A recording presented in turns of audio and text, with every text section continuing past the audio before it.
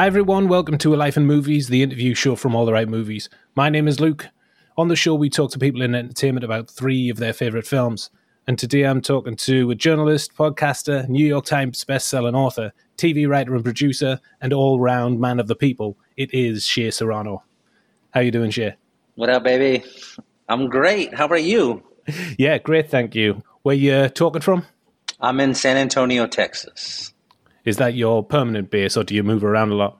Oh, no. This is my permanent base. I was born here. I left for a little while. You know, you like wander away from home for 15 years or whatever when you're becoming an adult. Yeah. And then I found my way back here a couple of years ago. Where are you? I'm in the northeast of England, just outside of a place called Newcastle. Have you ever been to the UK? I don't think so. Wait, hold on. Does Paris count as the UK? Not these days, no. Okay, well then, no. What about Italy? Italy, no. I mean, it's still like a 3-hour flight to get to Italy.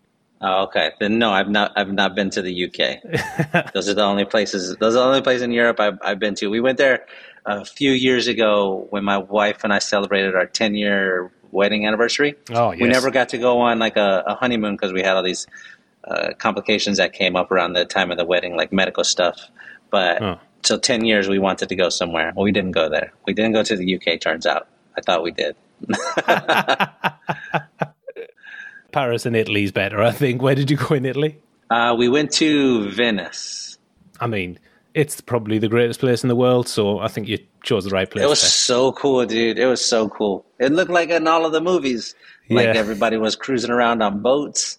All of the people were super like handsome and attractive and like cool looking. It was great. It was a wonderful time.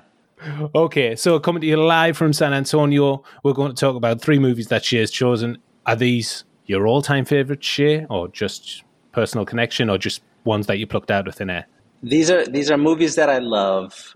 You could put them, all 3 of them, on my all-time favorites list. If I were to like organize them into my 10 favorite movies or 20 favorite movies or whatever, all 3 of these would 100% be in there. I don't think they would be the top 3, but they would be in there. Yeah, I mean, it's difficult to do a top 3, isn't it?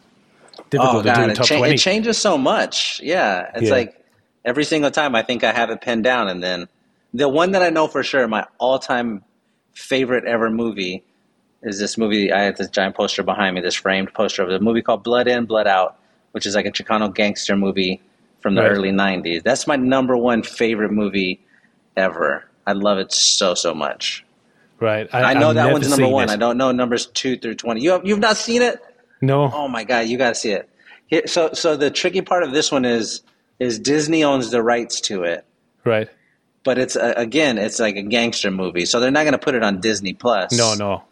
Or whatever. So but is it not streaming anywhere? You can't watch it anywhere. It's not on streaming anywhere. Oh, every couple of months, somebody will upload a version of it to YouTube, and you can watch it on YouTube for free. Like just but that's the only way you're going to catch it on streaming. Otherwise, you got to have a hard copy of it, which I prefer. Right. I don't know if you're a hard copy guy, like a physical medium. Like I like. You're a VHS guy, aren't you? Yeah, I like VHS tapes the most. DVDs are cool as well, but there's something special about VHS tapes to me. Yeah, same for me. I think we're the similar age. I think you're 42, and I think it's just nostalgia for me. Yeah, that's got to be a big part of it. I think number 1, nostalgia. Number 2, they just look cool. They look like, I mean, they're like little movie posters, which I appreciate. Also, recently, I started collecting them like several years ago, like 2017 or something, right? Just like I happened to be in a thrift store. They had a big bin of them for sale. They're like $0.25 each or something like that, 33 cents each. And I was like, oh man, I've not seen these in so long. And I grabbed a couple, and I just had them on my bookshelf in my office. And then I just slowly started buying more and more of them. And then, so I at this point, I've collected maybe like almost 600. I have like 600 of them, right? Wow. And in the last like couple of weeks, I bought a TV, like an old Zenith 9-inch VCR TV combo for my office. Cool. And I'll just put it on like I'm in a fucking Blockbuster or whatever. It's just playing on the side, and it makes me so happy. Like to like pull the cassette out and put it in, and you hear it like rev up and like, and then it starts. It's so, I love it, man. Yeah. Like one of the very early VHSs the VCRs that I had, it must have been early 80s. the remote was on a lead, and the lead connected to the VCR, and you could only do it that way. That's great. That's so That was dope. amazing. Okay, cool. Shea, let's get into it then. First film, which one have you picked out? My first one is White Men Can't Jump. Yes. From 1992, written and directed by Ron Shelton, White Men Can't Jump stars Wesley Snipes and Woody Harrelson as Sidney Dean and Billy Hoyle, two mismatched street basketball players who spark up an unlikely friendship on the courts in LA while trying to keep their relationships afloat. The supporting cast is sprinkled with ex-pros and an unbelievable turn from Rosie Perez as Billy's girlfriend, Gloria. We're in Sidney Dean's house now, Shea. Why have you chosen White Men Can't Jump? I think White Men Can't Jump it's my favorite sports movie ever. I think it's the greatest sports movie ever. It's so much fun to watch, especially, again, this you mentioned this came out in 92. So that means I probably saw it. I didn't see it in a theater. I just saw it like on TV. Yeah, I probably found it around 94 and 95, right? So that puts me at 13, 14 years old, which is right around the same time that I had like come across a basketball player named Reggie Miller, who was the first basketball player that I ever loved. Just like, he played for the Pacers, of course. Yeah. He was just this sort of shit-talking underdog who was always like sort of picking verbal fights with people. And he's out on the court and he's running and he's shoving people and doing his thing. And I just thought he was the coolest person that I'd ever seen play basketball. And then I come across this movie, and the whole movie is that. So the first time I watch it, I'm a teenager. And I'm like, man, this is the coolest shit that I've ever seen. This is like all of the stuff that I love all at once. And then you watch it, like I've watched it probably in my life 50 times. And each time you watch it, especially as you age, you just like pick up different parts of it. You realize when you're an adult, like this is a movie about friendship. You think when you're a kid, oh, this is a movie about, first you think it's a movie about basketball. And then you think it's a movie about love and like this relationship that doesn't work out between Billy and Gloria. And then you realize at the end, like, oh no, this is about Sidney and Billy, like warring best friends who like enter this new phase of life together. Like it touches on all of the things. It's expertly paced. It's wonderfully written. It's so smart and clever and just like it just does all of the things I want in a movie. It's fucking awesome. Yeah. I hadn't seen it for a few years, and when I came back to revisit it for this conversation, I couldn't believe how well it held up. The script's really, really smart. All the beats really work well. And Wesley Snipes has got like bucket loads of charisma. Oh my God. He's incredible. He's one of my favorite actors ever. He, of course, has a ton of movies, but he has this stretch beginning in the early 90s with like, I think the first time I saw him was in Major League. Yeah. And I was like, this dude is so incredible. And that's the first movie I saw him in. The very first actual thing I saw him in was he shows up in the Bad video, the Michael Jackson Bad video. He's like one of the street toughs that gives Mike a hard time, right? But even then, you're like, man, what is it about this person who I just want to see more of them? He shows up in Major League. And you're like, man, this rules. And then he gets like a big feature starring role in New Jack City a couple of years later as Nino Brown. And just like everything he did for like 10 years was just incredible. He has a string of action movies. I'm a big action movie. It's Passenger 57, Boiling Point, Rising Sun, Demolition Man. Like he teams back up again later with Woody and Money Train. Oh yeah. He just has like this electricity in his bones that when he's on screen, you have to like negotiate with your own eyeballs to blink because you don't want to miss a single frame of like the thing that he's doing or what he's in. We didn't even talk about when he gets to doing Blade, which is an all-time character. I just even today as a grown adult, 42-year-old husband and father, and I just love him. I just love when he shows up on the screen. I'm like, yes, give me more of that. Give me as much Wesley as I can get. Ah, he's absolutely incredible. And I said at the top, Rosie Perez. I mean, she's outstanding. Yeah. It's like, so you have those three that are leading the movie, Woody, Wesley, and Rosie, and every single one of them is just totally dialed in and like ready to make this an all-time great performance. Like it never feels like one of them is trying to steal from another one in a scene. It feels like they're all playing. I mean, to stay on theme, they're all playing like a perfect three-man weave on a fast break sort of situation. You know what I mean? Like it's just boom, boom, boom. They set each other up so many times. We have moments in the movie where they each get to be like the star. Mm-hmm. They each get to be the hero. They each get to be the asshole. They each get to be the foil. Like, it's so great to watch. Yeah. I was doing a bit of reading up on the film. Apparently, it was one of Stanley Kubrick's favorite films, which I was stunned to read. It's got to be everybody's favorite. I feel like if you watched it, then you loved it. Yeah, I mean, it's the irresistible. only way you don't love this movie is if you didn't watch it. Yeah, fucking Stanley fucking Cube loved it, man. Come on. So, have you got a favorite scene from the film, Shea? My favorite scene is the opening scene when we get introduced to Billy. When we get introduced to Sydney, Billy ends up hustling Sydney the first time because it's stretched out over like 20 minutes, right? Yeah.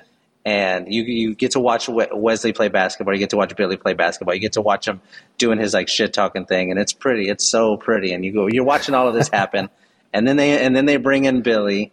Like, he steps in when a player gets injured, and he plays like the last 2 points of the game, and his team ends up winning. But he doesn't shoot the ball, and that ends up becoming this competition, this conversation where he's like, "Yeah, you're probably right, Sydney. Like, I probably am no good at basketball. I probably can't shoot a lick. Yeah. Like, whatever. What's it worth to you to find out?" And then it becomes like, oh, I see what's happening here. They're about to have a shooting competition. And now it's just those two guys. It's just those two matching charisma, matching shot for shot. You sort of know what's going to happen, but also you kind of don't know what's going to happen. Yeah. And it's great. You also have Kadeem Hardison in there just tossing grenades into the scene. And it's so good. You get this great turn when they're shooting. If somebody's listening, you've not seen the movie, they do a shooting contest. They're going to shoot 5 shots from the top of the key. And they're going to alternate. Wesley goes first, he buries his, then Woody buries his. And Wesley buries his second one, and then Woody. And then they just alternate like that. And as they're going, you see Wesley, his confidence as the scene goes on starts to deteriorate. Yeah. He realizes, oh shit, I'm in the tank with another great white shark, right, is what's happening. And all the while, Billy, who's presented as this dork the whole time, you watch his confidence grow and grow and grow. You watch him become you watch his character become like who he is in the movie, which is this brash braggart who just can't help himself. Yeah. And he just is running his mouth more and more and more until we get the turn at the very end when Wesley's about to shoot his last shot. Woody leans into his ear and he's like, "Don't worry, Sydney. I've hustled a hell of a lot better players than you. Don't put up no brick." And then it all comes like crashing down on Wesley's head. I think I mentioned that Wesley goes first. He lets Billy go first. Anyway, but it's just this like great turn. Yeah. And then he's walking off and the guy's like, "Man, you got lucky," or whatever. And he tells him, "Luck's got nothing to do." It's like every single line in this scene is incredible. It's 20 minutes of just movie perfection. I have 3 sons. Yeah. And one of them is like super into basketball. And like he plays for the school team or whatever. And like when White Men Can't Jump showed up on Hulu, and I was like, "Sit down with me. You don't even have to watch this whole movie, son. I'm not even going to tell you got to watch this whole movie. Just watch the first scene. Watch the first 20 minutes with me." And he sat down and watched it and just pulled into it. And I'm like, "All right, you can go." And then he just disappears off into his room. And then he went into his room and watched the rest of it on his own. Amazing. In his room. And I was like, that's fucking incredible. If you can get a 15-year-old kid to not be on TikTok, like you're doing something right. Yeah. And man, what a great, great movie. Oh my God. Incredible. Oh shit. Just oh, it is hard goddamn work being this good. Shut the fuck up. Oh, Rabbit is. Am I starting to get to you? No, Sydney, you aren't getting to me. You're just making my eardrums hurt. See, the thing is, you guys look at me, you see the backwards hat, the gray socks, the funky outfit, and you say, "Now this guy's a chump," am I right? No, fucking geek. A fucking like. Geek, exactly. Like all right? Geek. But what you don't realize is that it ain't easy. It is hard goddamn work making something this pretty look like a chump or a geek. So I must be doing it for a reason. Well, you got me convinced, whatever the reason may be. Cool. So one down. What's the second film on your list, Shea? Second film, Training Day. Ooh. From 2001, Training Day was written by David Ayer and directed by Antoine Fuqua. It stars Denzel Washington in his Oscar-winning performance as corrupt detective Alonzo Harris, who breaks in a rookie officer, Jake Hoyt, played by Ethan Hawke, and takes him on a day in the job that he'll never come back from. This one's got a great supporting cast as well, but King Kong ain't got shit on Denzel, Shea. Why'd you pick this one? I picked this one because I was trying to do a thing when you said we were going to do 3 movies. I immediately got very excited, and I wanted to touch across different different genres. So we get one from the early '90s, one from the early 2000s here. We also have Denzel Washington, who is the greatest actor who has ever lived, the number one actor of all time. We have him and as you mentioned, in his Oscar-winning performance as the villain. Up to this point, we've really only ever seen him as the heroic hero of the situation. He shows up here and just puts on a fireworks show, like immediately. When the movie starts, it's Ethan Hawke in his house, calm, and when he's like nervous for this first day, he's going to meet this new training officer and whatever. And then he gets a phone call, and you hear like the edges of Denzel's voice on the phone call, and he just sort of is real curt and hangs up on him eventually. Yeah. Ethan walks into the diner and sits across from Denzel, and Denzel immediately is like, I'm in charge of not only the situation, but of your life from right here going forward. Like, I'm in complete control. I'm going to do everything I can to keep you off balance. I'm going to be intimidating, and I'm going to be cool, and I'm just going to be smarter than you and better than you in every single respect. I don't know if you can say that this is the best performance he's ever had. I think that's always going to be Malcolm X when he showed up in there, which he should have won the Oscar for in '92. But he comes here with a whole new thing. Watching him do it, it felt like you were seeing a new person. Because if we look at like Malcolm X, we'll just list off a few, but like Malcolm X, Pelican Brief, Philadelphia, Virtuosity, even something like Fallen or He Got Game or whatever, The Hurricane. Like he was always using this like unflappable Denzel mode that he goes into, this like a very masculine archetype. Yeah. But it was always aimed in a certain direction. It was always aimed toward good for the most part. Yeah, always. And he took that and he aimed it toward bad. And it felt like, holy shit, like this is so terrifying without him ever really doing anything to terrify you. Just like a look. Yeah. Or like a phrase that he says, or when he or when he like decides to give you a little bit of information. And it's like, God, this is an incredible performance from him. This incredible performance from Ethan Hawke. This is one of the few times that somebody was able to sit across from Denzel Washington and like match him beat for beat. Like we saw Viola do it when they did Fences, and you're like, oh, okay, this is great. We see Ethan Hawke do it here. Like we saw Tom do it in Philadelphia. Like there were a few times when there was somebody else who was opposite him, and all that it did was make Denzel even better. Yeah. And this is a perfect movie for me when you're watching it. Oh my God. I saw it in the theater multiple times. Yeah. I mean, it's unbelievable what he does, because this character is an absolute asshole from the jump off, like you said, straight away. From the start. But then it's incredible what he does, because it gives that character a lot of appeal. And I'm watching this film thinking, yeah, he's got a point here when he says, like some of those things he's saying, I think, I'm on his side. And that character is despicable. I can't believe that you come around to his character at certain points through the film. I mean, at the end, obviously not, but Denzel, incredible. Yeah, it's wild to watch, because even now, rewatching it, you're with him up until he shoots Roger. Yeah. Like up until that moment, you're like you're saying, like he's making some good points. Like I get what's going on. Oh yeah. This is how this level of policing is. I get it. Okay, cool. It makes sense. And then he shoots Roger. And then not only does he shoot Roger and kill Roger, he tells Jake, "You're the person who shot him." And then he tells all of the soldiers, "Yeah, what did you see?" "We saw Jake shoot him." And then Jake is like, "You've been planning this all day?" And he tells him, "I've been planning this all week." And you're like, "Oh my fucking God, this is like this is like he's evil. He's actually evil. Yeah. He's not just scary and intimidating, because there are a lot of like scary, intimidating, but good people, which you think he's going to do in this movie, because again, we have a 20-year history, a 15-year history of watching him do that, or whatever it was, 13 years, right? We're like, it's like he cashed in all of those chips in this one moment to just become evil, and it's so unsettling, and especially on the rewatch.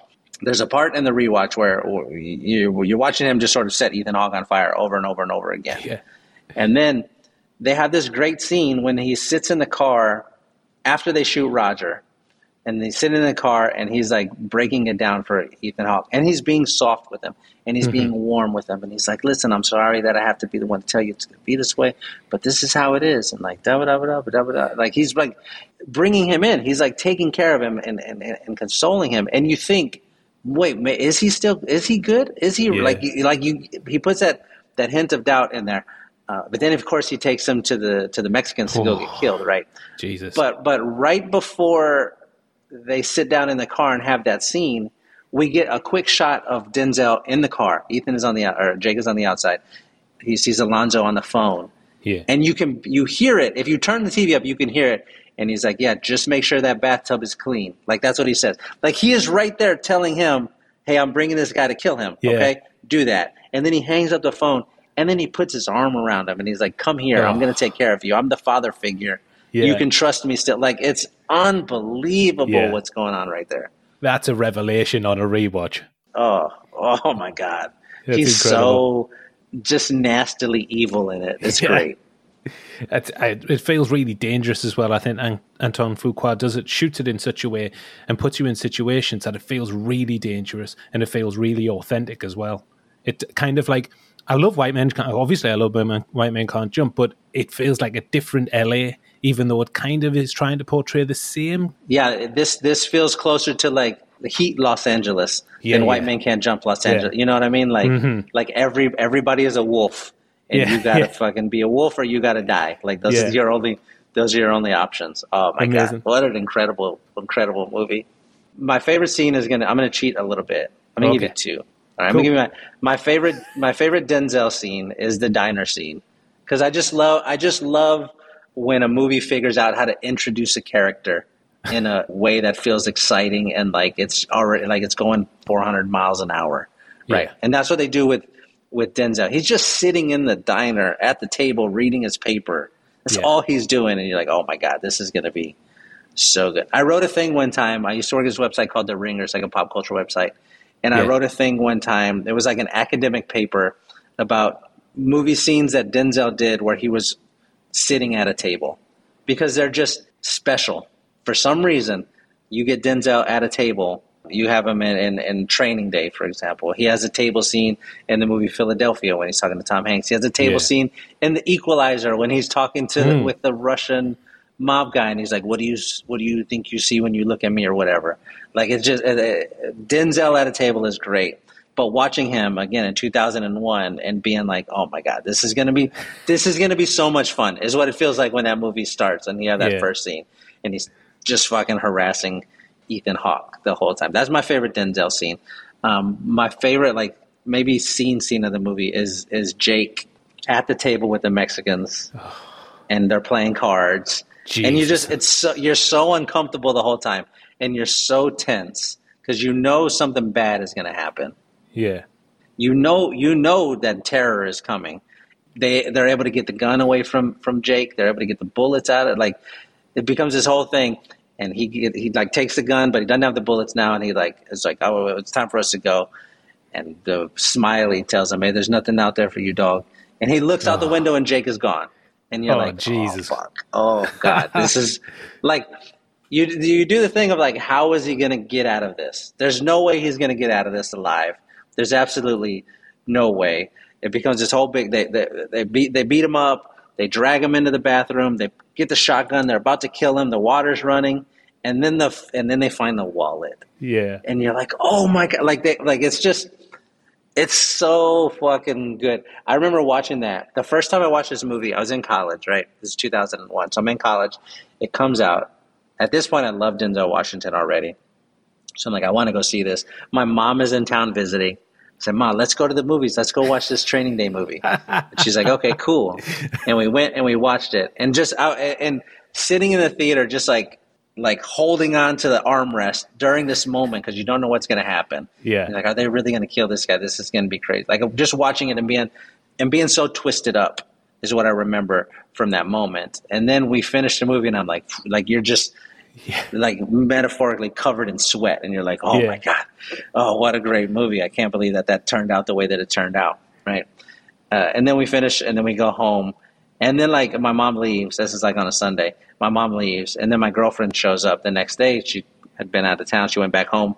She gets there on Monday, and I'm like, we got to go to the movies. You got to see this movie. We got to. Like the next day, we went to go watch it, and we ended up watching it like 3 times in the theater. But man, it's just Fuqua's holding a knife to your throat for the whole movie. Is what it feels like. It's like, don't move, don't you move.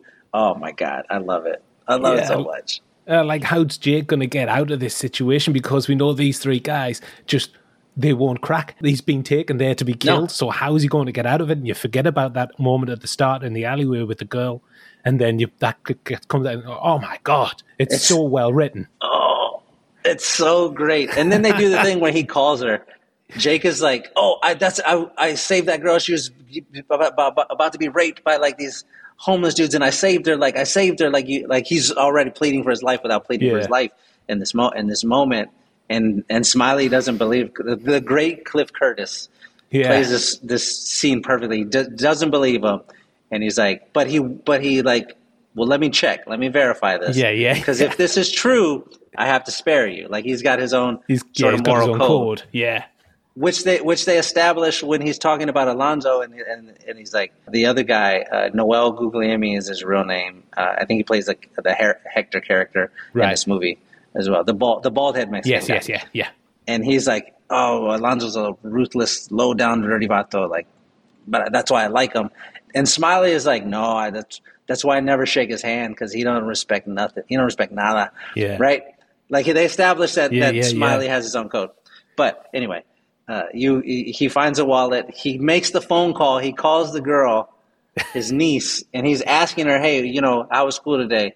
And she tries to lie in the beginning, and you're like, "Tell the truth, girl. Please fucking tell the truth." Like you're pleading at the screen again. So well written, so well acted, so well directed. You love when you watch a movie, but you've seen thousands of movies probably in your life. Like we're like. It seems like you and I grew up just loving this thing, and we're just going to spend so much of our lives. We've seen so many movies, right? Yeah. And so you feel like often, if I sit down and watch a movie, all right, 10 minutes in, I've got a pretty good idea what's going to happen. I know where it's going to go. I know what's going to happen. I'm feeling pretty confident, right? But there are some movies that you don't. When that happens, it's like a special feeling when you're in the theater and you realize I can't guess what's going to happen. Yeah. And you have to give yourself up to the movie and just like let the director, let the writers, let the actors take you where they want to take you. I remember a similar thing happened when I watched Get Out. Yeah. And Get Out gets going, and like 20 minutes in, you're like, I have no idea what the fuck is going on. Yeah. And you just give yourself to Jordan Peele, right? And the same thing is happening here. Like you just give up. You're like, I can't guess. I don't know. And you give up, and you just are watching it completely helpless. Oh my God. And then, man, when they pull that off, when they pull off the switch, and then they pull him out of the bathtub, and he's like, hey, it's just business. Like, we're good, right? Like, I need you to say we're good. And then they let him go, and he's on the bus riding home. Yeah. Or you think he's riding home, and then he shows up at Eva Mendez's house or the apartment, and then they have the shootout, and then it still leads to this great monologue that Jake has, and the showdown, and come on. Come on. It's an amazing third act. It's amazing. I want to watch it again right now. Shit. Hey, white boy. You asked me, Holmes. But that's just, of course, if you ask. I think Alonzo played you for a fool, Lester. Big time, Holmes. Hey, where you going? What's your deal? Alonzo. Pulled off a miracle, eh? Times are tight. Scared up a lot of cash. What do you jack, Holmes? I don't know. You jacked Roger. Lasted the fool, huh? Alonzo, Holmes, I think he's a low-down, dirty, ruthless vato, eh? But I like that, Holmes. I like that. No, that's why I never shake his hand, Holmes. He don't respect nada. This episode of All the Right Movies is sponsored by BetterHelp. Without a healthy mind, being truly happy and at peace is hard. The good news is therapy works. But what is therapy exactly? It's whatever you want it to be. Maybe you're not feeling motivated right now and would like some tools to help. Or maybe you're feeling insecure in relationships or at work and not dealing well with stress. Whatever you need, it's time to stop being ashamed of normal human struggles and start feeling better because you deserve to be happy. And now you don't have to worry about finding an in-person therapist near you to help. BetterHelp is customized online therapy that offers video, phone, and even live chat sessions with your therapist, so you don't have to see anyone on camera if you don't want to. It's much more affordable than in-person therapy, and you can start communicating with your therapist in under 48 hours. Join the millions of people who are seeing what online therapy is really about. It's always a good time to invest in yourself because you are your greatest asset. And a special offer to all ATRM listeners, you can get 10% off your first month of professional therapy at betterhelp.com/ATRM. That's betterhelp, HELP.com/ATRM. Thanks again to BetterHelp for sponsoring this episode of All the Right Movies. And to end, Shea, what's your third film? Third movie, The Social Network. Yes. Chronicling the Harvard years of Mark Zuckerberg as he builds his Facebook empire, The Social Network also cross-cuts the dual lawsuit brought to his door by best friend Eduardo Saverin and arch-nemesis Cameron and Tyler Winklevoss. Written by Aaron Sorkin and directed by David Fincher, The Social Network has a cast overspilling with talent, including Jesse Eisenberg, Andrew Garfield, Rooney Mara, Justin Timberlake, and Armie Hammer. We've made it to the final club, Shea. What do you love about The Social Network? Oh man! So this is our third era of movies. We do White Men Can't Jump. Yeah. Fun sports movie from the early '90s that feels very much like that. Yeah. Then we do Training Day. We get an evil, one of the all-time great villains, and then now we're going over to Social Network, which is a masterpiece of a movie in so many different respects. Like you mentioned, directed by David Fincher, who does with this movie what maybe like three other people in the history of the world can do with this movie, right? You have David Fincher just putting all of his muscle into this. Yeah. Just like doing all of the David Fincher things with the lighting, with the mood, like making the most static scene feel just like alive and like threatening. And I don't know how he does it, but I just know that he does it. I know when you plug in a David Fincher movie, there's going to be a moment where you're just like, fuck, like I'm up. Like he's turning my pockets inside out right now, and I don't know how he's doing it. But you've got him doing that, and you've got Aaron Sorkin, who turns conversation into combat, is what he does in this movie, and they do it immediately. Immediately when it's Rooney and Eisenberg at the table, and they're going back and forth faster than humans should talk. They're just like, brr, brr, brr, brr, brr. And Rooney sort of comments on it without like winking at the camera. She does the whole like being in a conversation with you is like being on a Stairmaster. Yeah. Right. Yeah. Which so many people have tried to rip off what Aaron Sorkin does, but nobody can do what Aaron Sorkin does except for Aaron Sorkin. Like you just, it's great, and they keep that up for the whole movie, the whole time. Anytime somebody sits down to talk, it's just like pop, pop, pop, pop, pop, pop, pop, like a fucking woodpecker. Yeah. On the tree, just like, brrr, and they're all doing it, going so fast, and then you have the score, fucking Trent Reznor, one of the all-time great movie scores. It starts from the very beginning after they finish our conversation at the start, and we got Eisenberg making his way back to the room, and it's doing that like I don't even know what that instrument is, like some sort of strings that are just being like. It just adds an atmosphere to everything, doesn't it? Yeah, and it all feels like, again, this is just a movie about like some guy on a computer is what it is. But it feels so alive, and it feels like so much more than that. The first time I watched it, because I remember seeing the trailer and being like, they made a movie about the Facebook guy? Like, that's just going to suck. I can't wait to hate this movie, right? Yeah. And then you go watch it, and again, you give yourself up to it. You feel pulled in. It becomes unpredictable. But you're just sitting there, and it made me feel the same way that I feel sometimes when it's like late at night and I look at the moon. I feel insignificant. I'm like, fuck, that's like look at that thing just up in the sky. Like I could just die right now and who cares? Yeah. I don't know what that is that's happening inside of my brain when I feel like that. But I remember watching this movie and being like, fuck, I could just die right now and who cares? Yeah. Like it was just so moving watching it. Oh my God. I love this movie. I love it. I mean, I can totally relate to that, Shea, because I've loved it since it came out. I love David Fincher, but like you say, it doesn't sound like it's going to be a great time. about a couple of geeks Right? who made a website. It's like, who cares? And also to what you were saying, I can't put my finger on why I love this, but it does something. It makes me feel something. It makes me fizz, but I can't put my finger on what it is.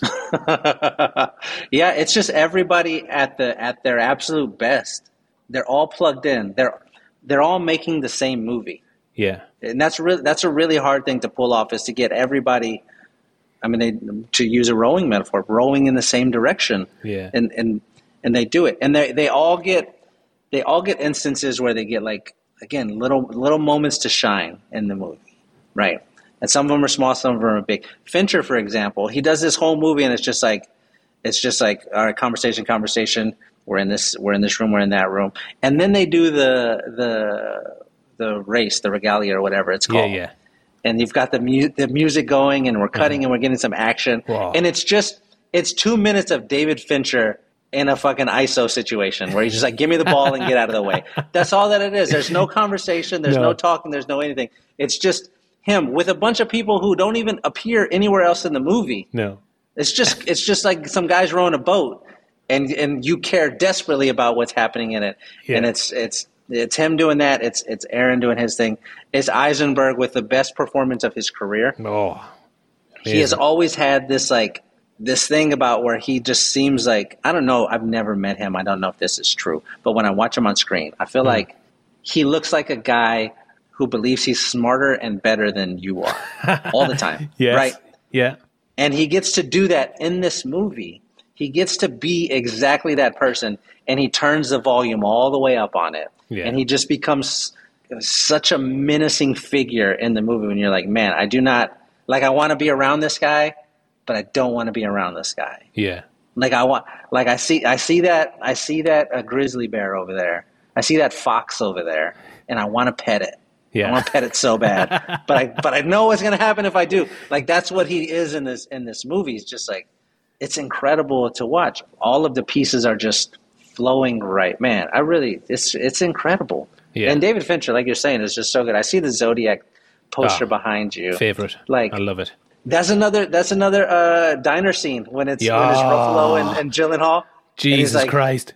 And he's explaining it's 50 steps. Like, is that true? Door to door. Oh, yeah. Oh my god. It's so good. That's Fincher amazing. is such a good director. He's such a good director that I do not like a movie that doesn't have like an ending, like Training Day. Alonzo's dead, and then we hear the cover up. Like, White Men Can't Jump. They beat the king and duck. Yeah. And then we see Rosie is gone, and like. With Zodiac, there's no they don't catch them. No, they don't catch them. And movies like that always make me like, oh, just answer the question, please. I'm begging you, just do it. But that's one of them, because it's David Fincher and because he's a fucking genius. That it's perfect. It's perfect how they do it in that one. And the Social Network is the same sort of way. Like, it just sort of it places you into this world, and you get to be in it for a while.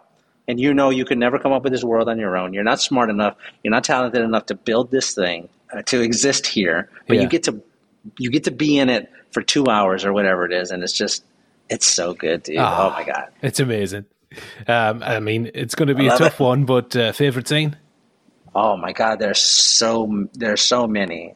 Again, I feel inclined to go with the opening scene just because I like Rooney and Eisenberg bouncing that ball back and forth. But I think.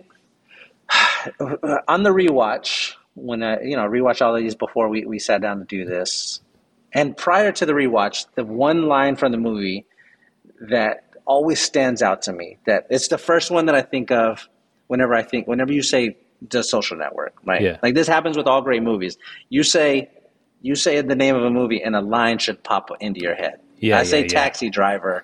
And you're like, you looking at me? You know what I mean? Yeah. I say Jaws, and you're like, we're going to need a bigger boat. Yeah. Whatever. Got you. When you say The Social Network, I immediately, in my head, I go to Eisenberg at the deposition table. And then he's like, it's very simple. If you guys were the inventors of Facebook, you'd have invented Facebook. Yeah. And then they show who he just said it to. And they're all like, oh, fuck, he's right. He's right. Like, we can't do what he did. If we could, we would have done it.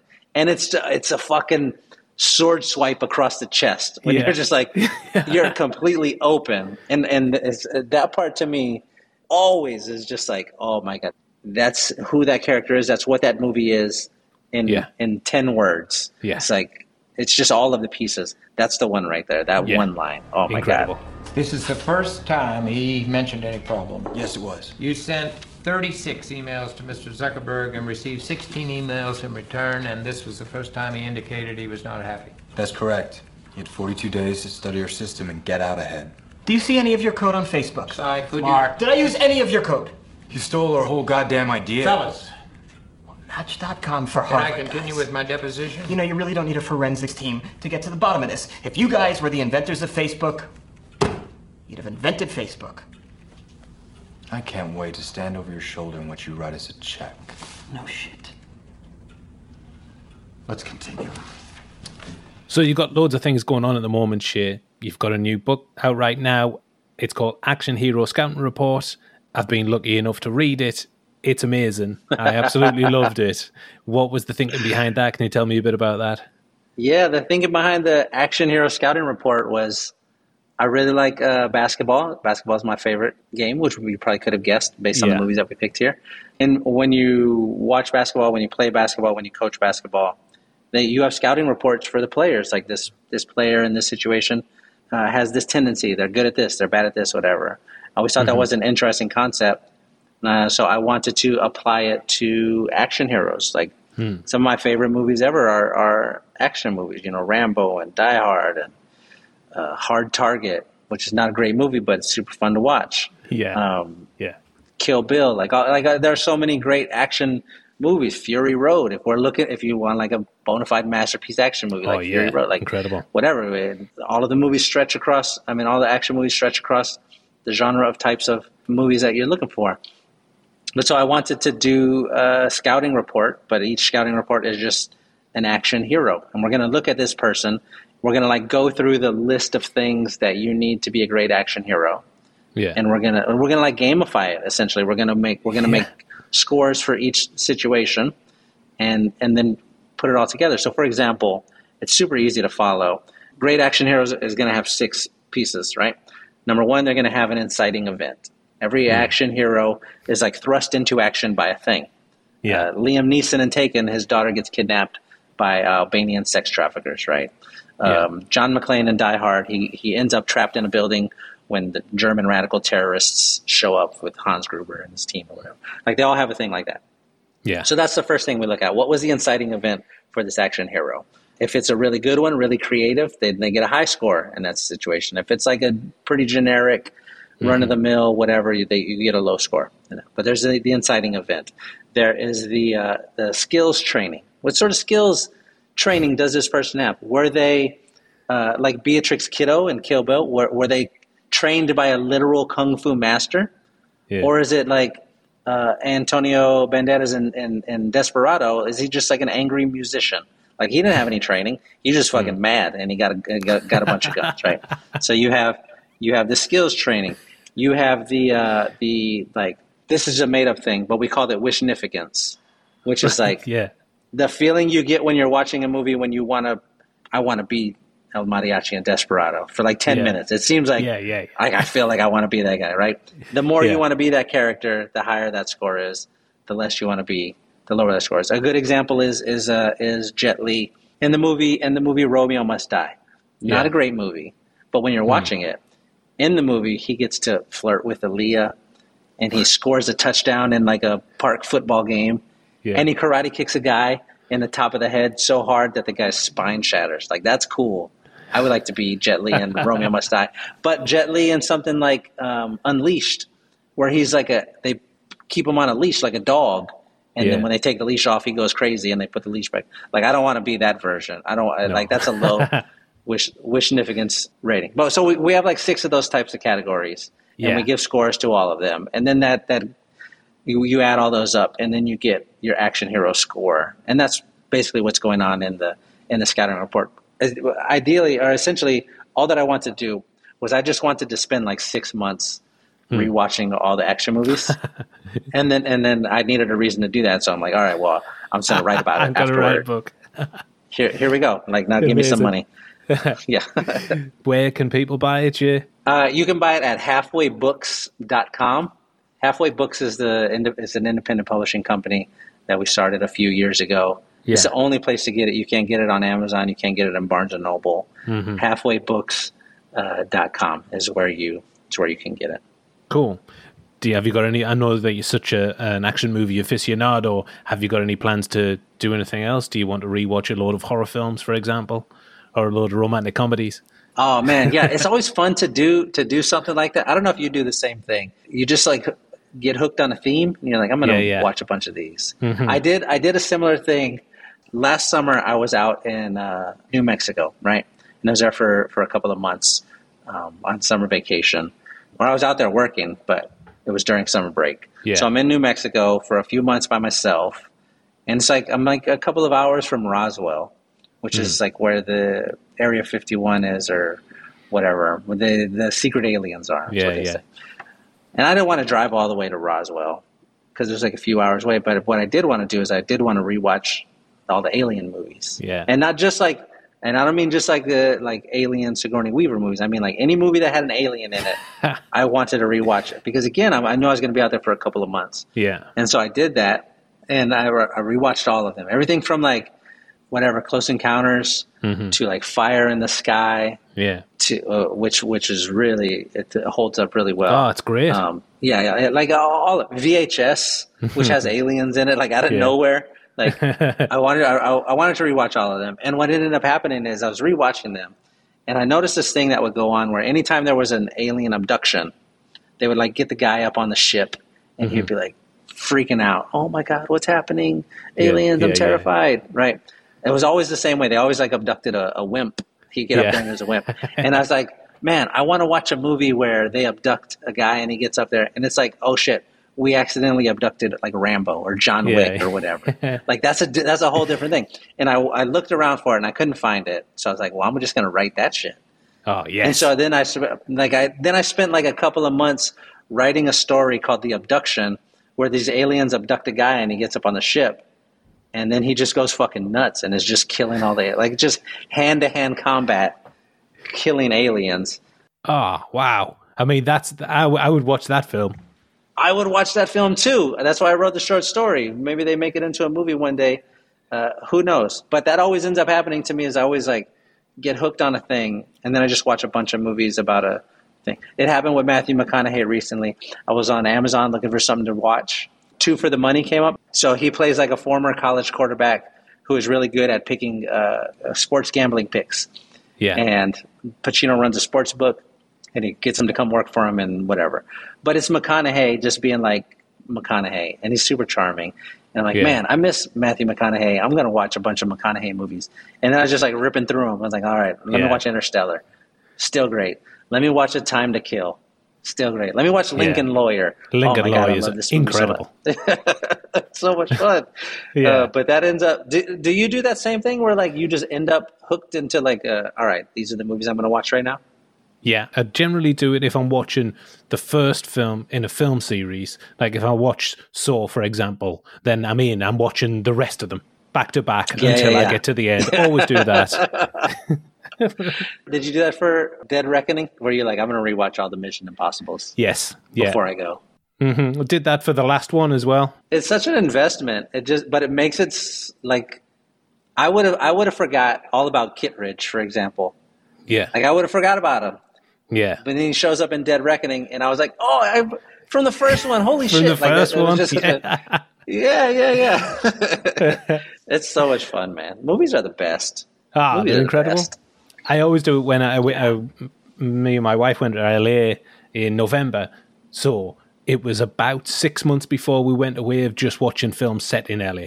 That was it. That was the agenda. Really? There was no deviation from it. That's what we're watching, and I don't care. Which ones did you rip through? Which one? Oh, not all of them. Which one stood out to you as like, I don't remember this being this good?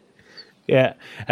Well, Training Day was one of them, but it wasn't like I don't remember it being that good. It is such a gritty LA experience, and you don't really know that until you've been to the place. To Live and Die in LA, Freakins To Live and Die in LA was great, wild.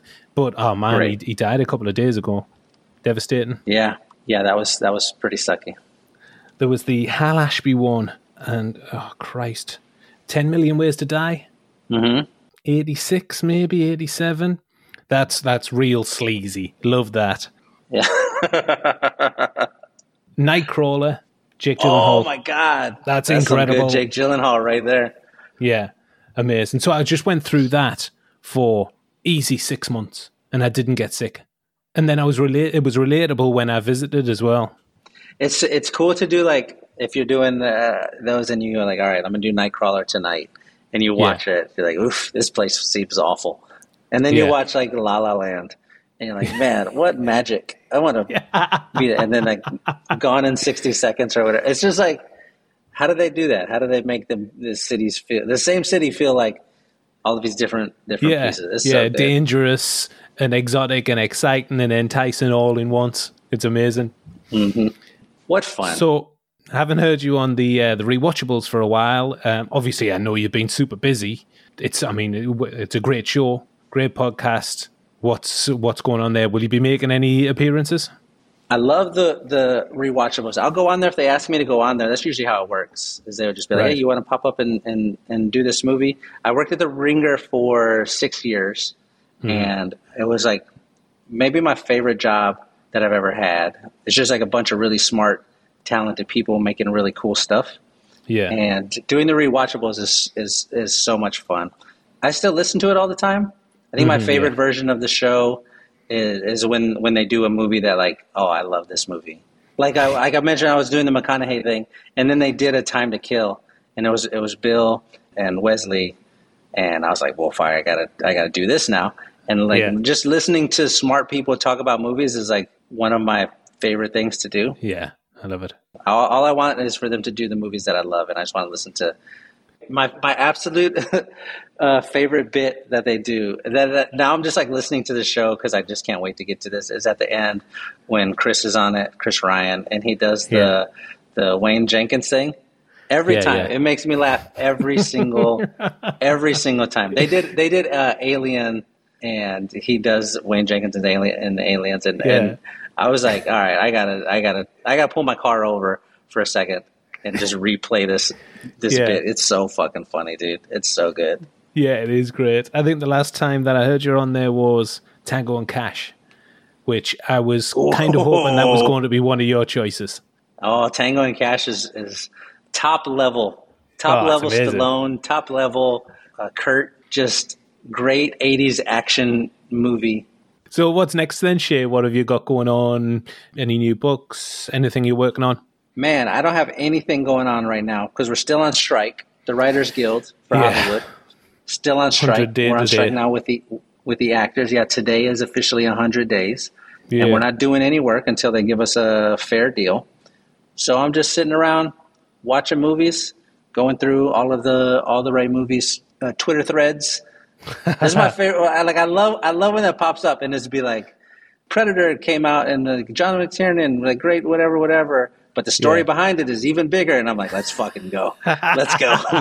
Let's go. I know it's about to be 25 tweets for me to read, and like, it always sends you off into like offshoots of other stuff you want to find. I think y'all are doing great work over there. Thank you. But that's all I'm doing is just hanging out with y'all and reading all y'all's stuff.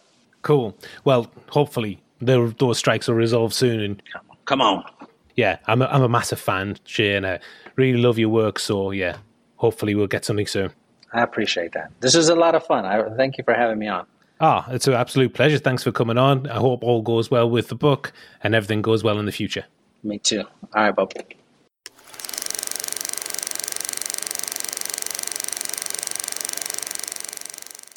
Big thanks to Shea for coming on the show. Don't forget to check out the Action Hero Scouting Report on halfwaybooks.com. As for All the Right Movies, our latest podcast on classic and hit films is on Fight Club. That came out last week. And next week we're talking about Christopher Nolan's The Prestige. So make sure you come back for that. If you like the podcast, you can sign up to be an All the Right Movies Patreon supporter. You get access to all of the podcasts that we've created exclusively for Patreon and all of our classic podcast archive, which is stuffed full with around 130 episodes on classic and hit films. And that's not available anywhere else apart from our website, where you can buy it individually. That's alltherightmovies.com. But for Patreon, there are other benefits available as well, loads to get your teeth into, so go to patreon.com/alltherightmovies to support us and get access to hundreds of hours of great content. It'd be great if you could give us a positive rating on Spotify and Apple Podcasts as well. In the meantime, we're everywhere on social media. Like Shea said, on Twitter, we put up loads of great threads, loads of behind-the-scenes stuff, movie clips, pictures, and we are at ATRightMovies. On Instagram and Threads, we are at @all_rightmovies. Join our Facebook group, follow us on TikTok at All the Right Movies. You can subscribe to our YouTube channel and like our videos. They're going up all the time and they're great. And finally, our website with loads of incredible features is alltherightmovies.com. Thanks for tuning in, everyone. Come back next week for The Prestige. See you soon.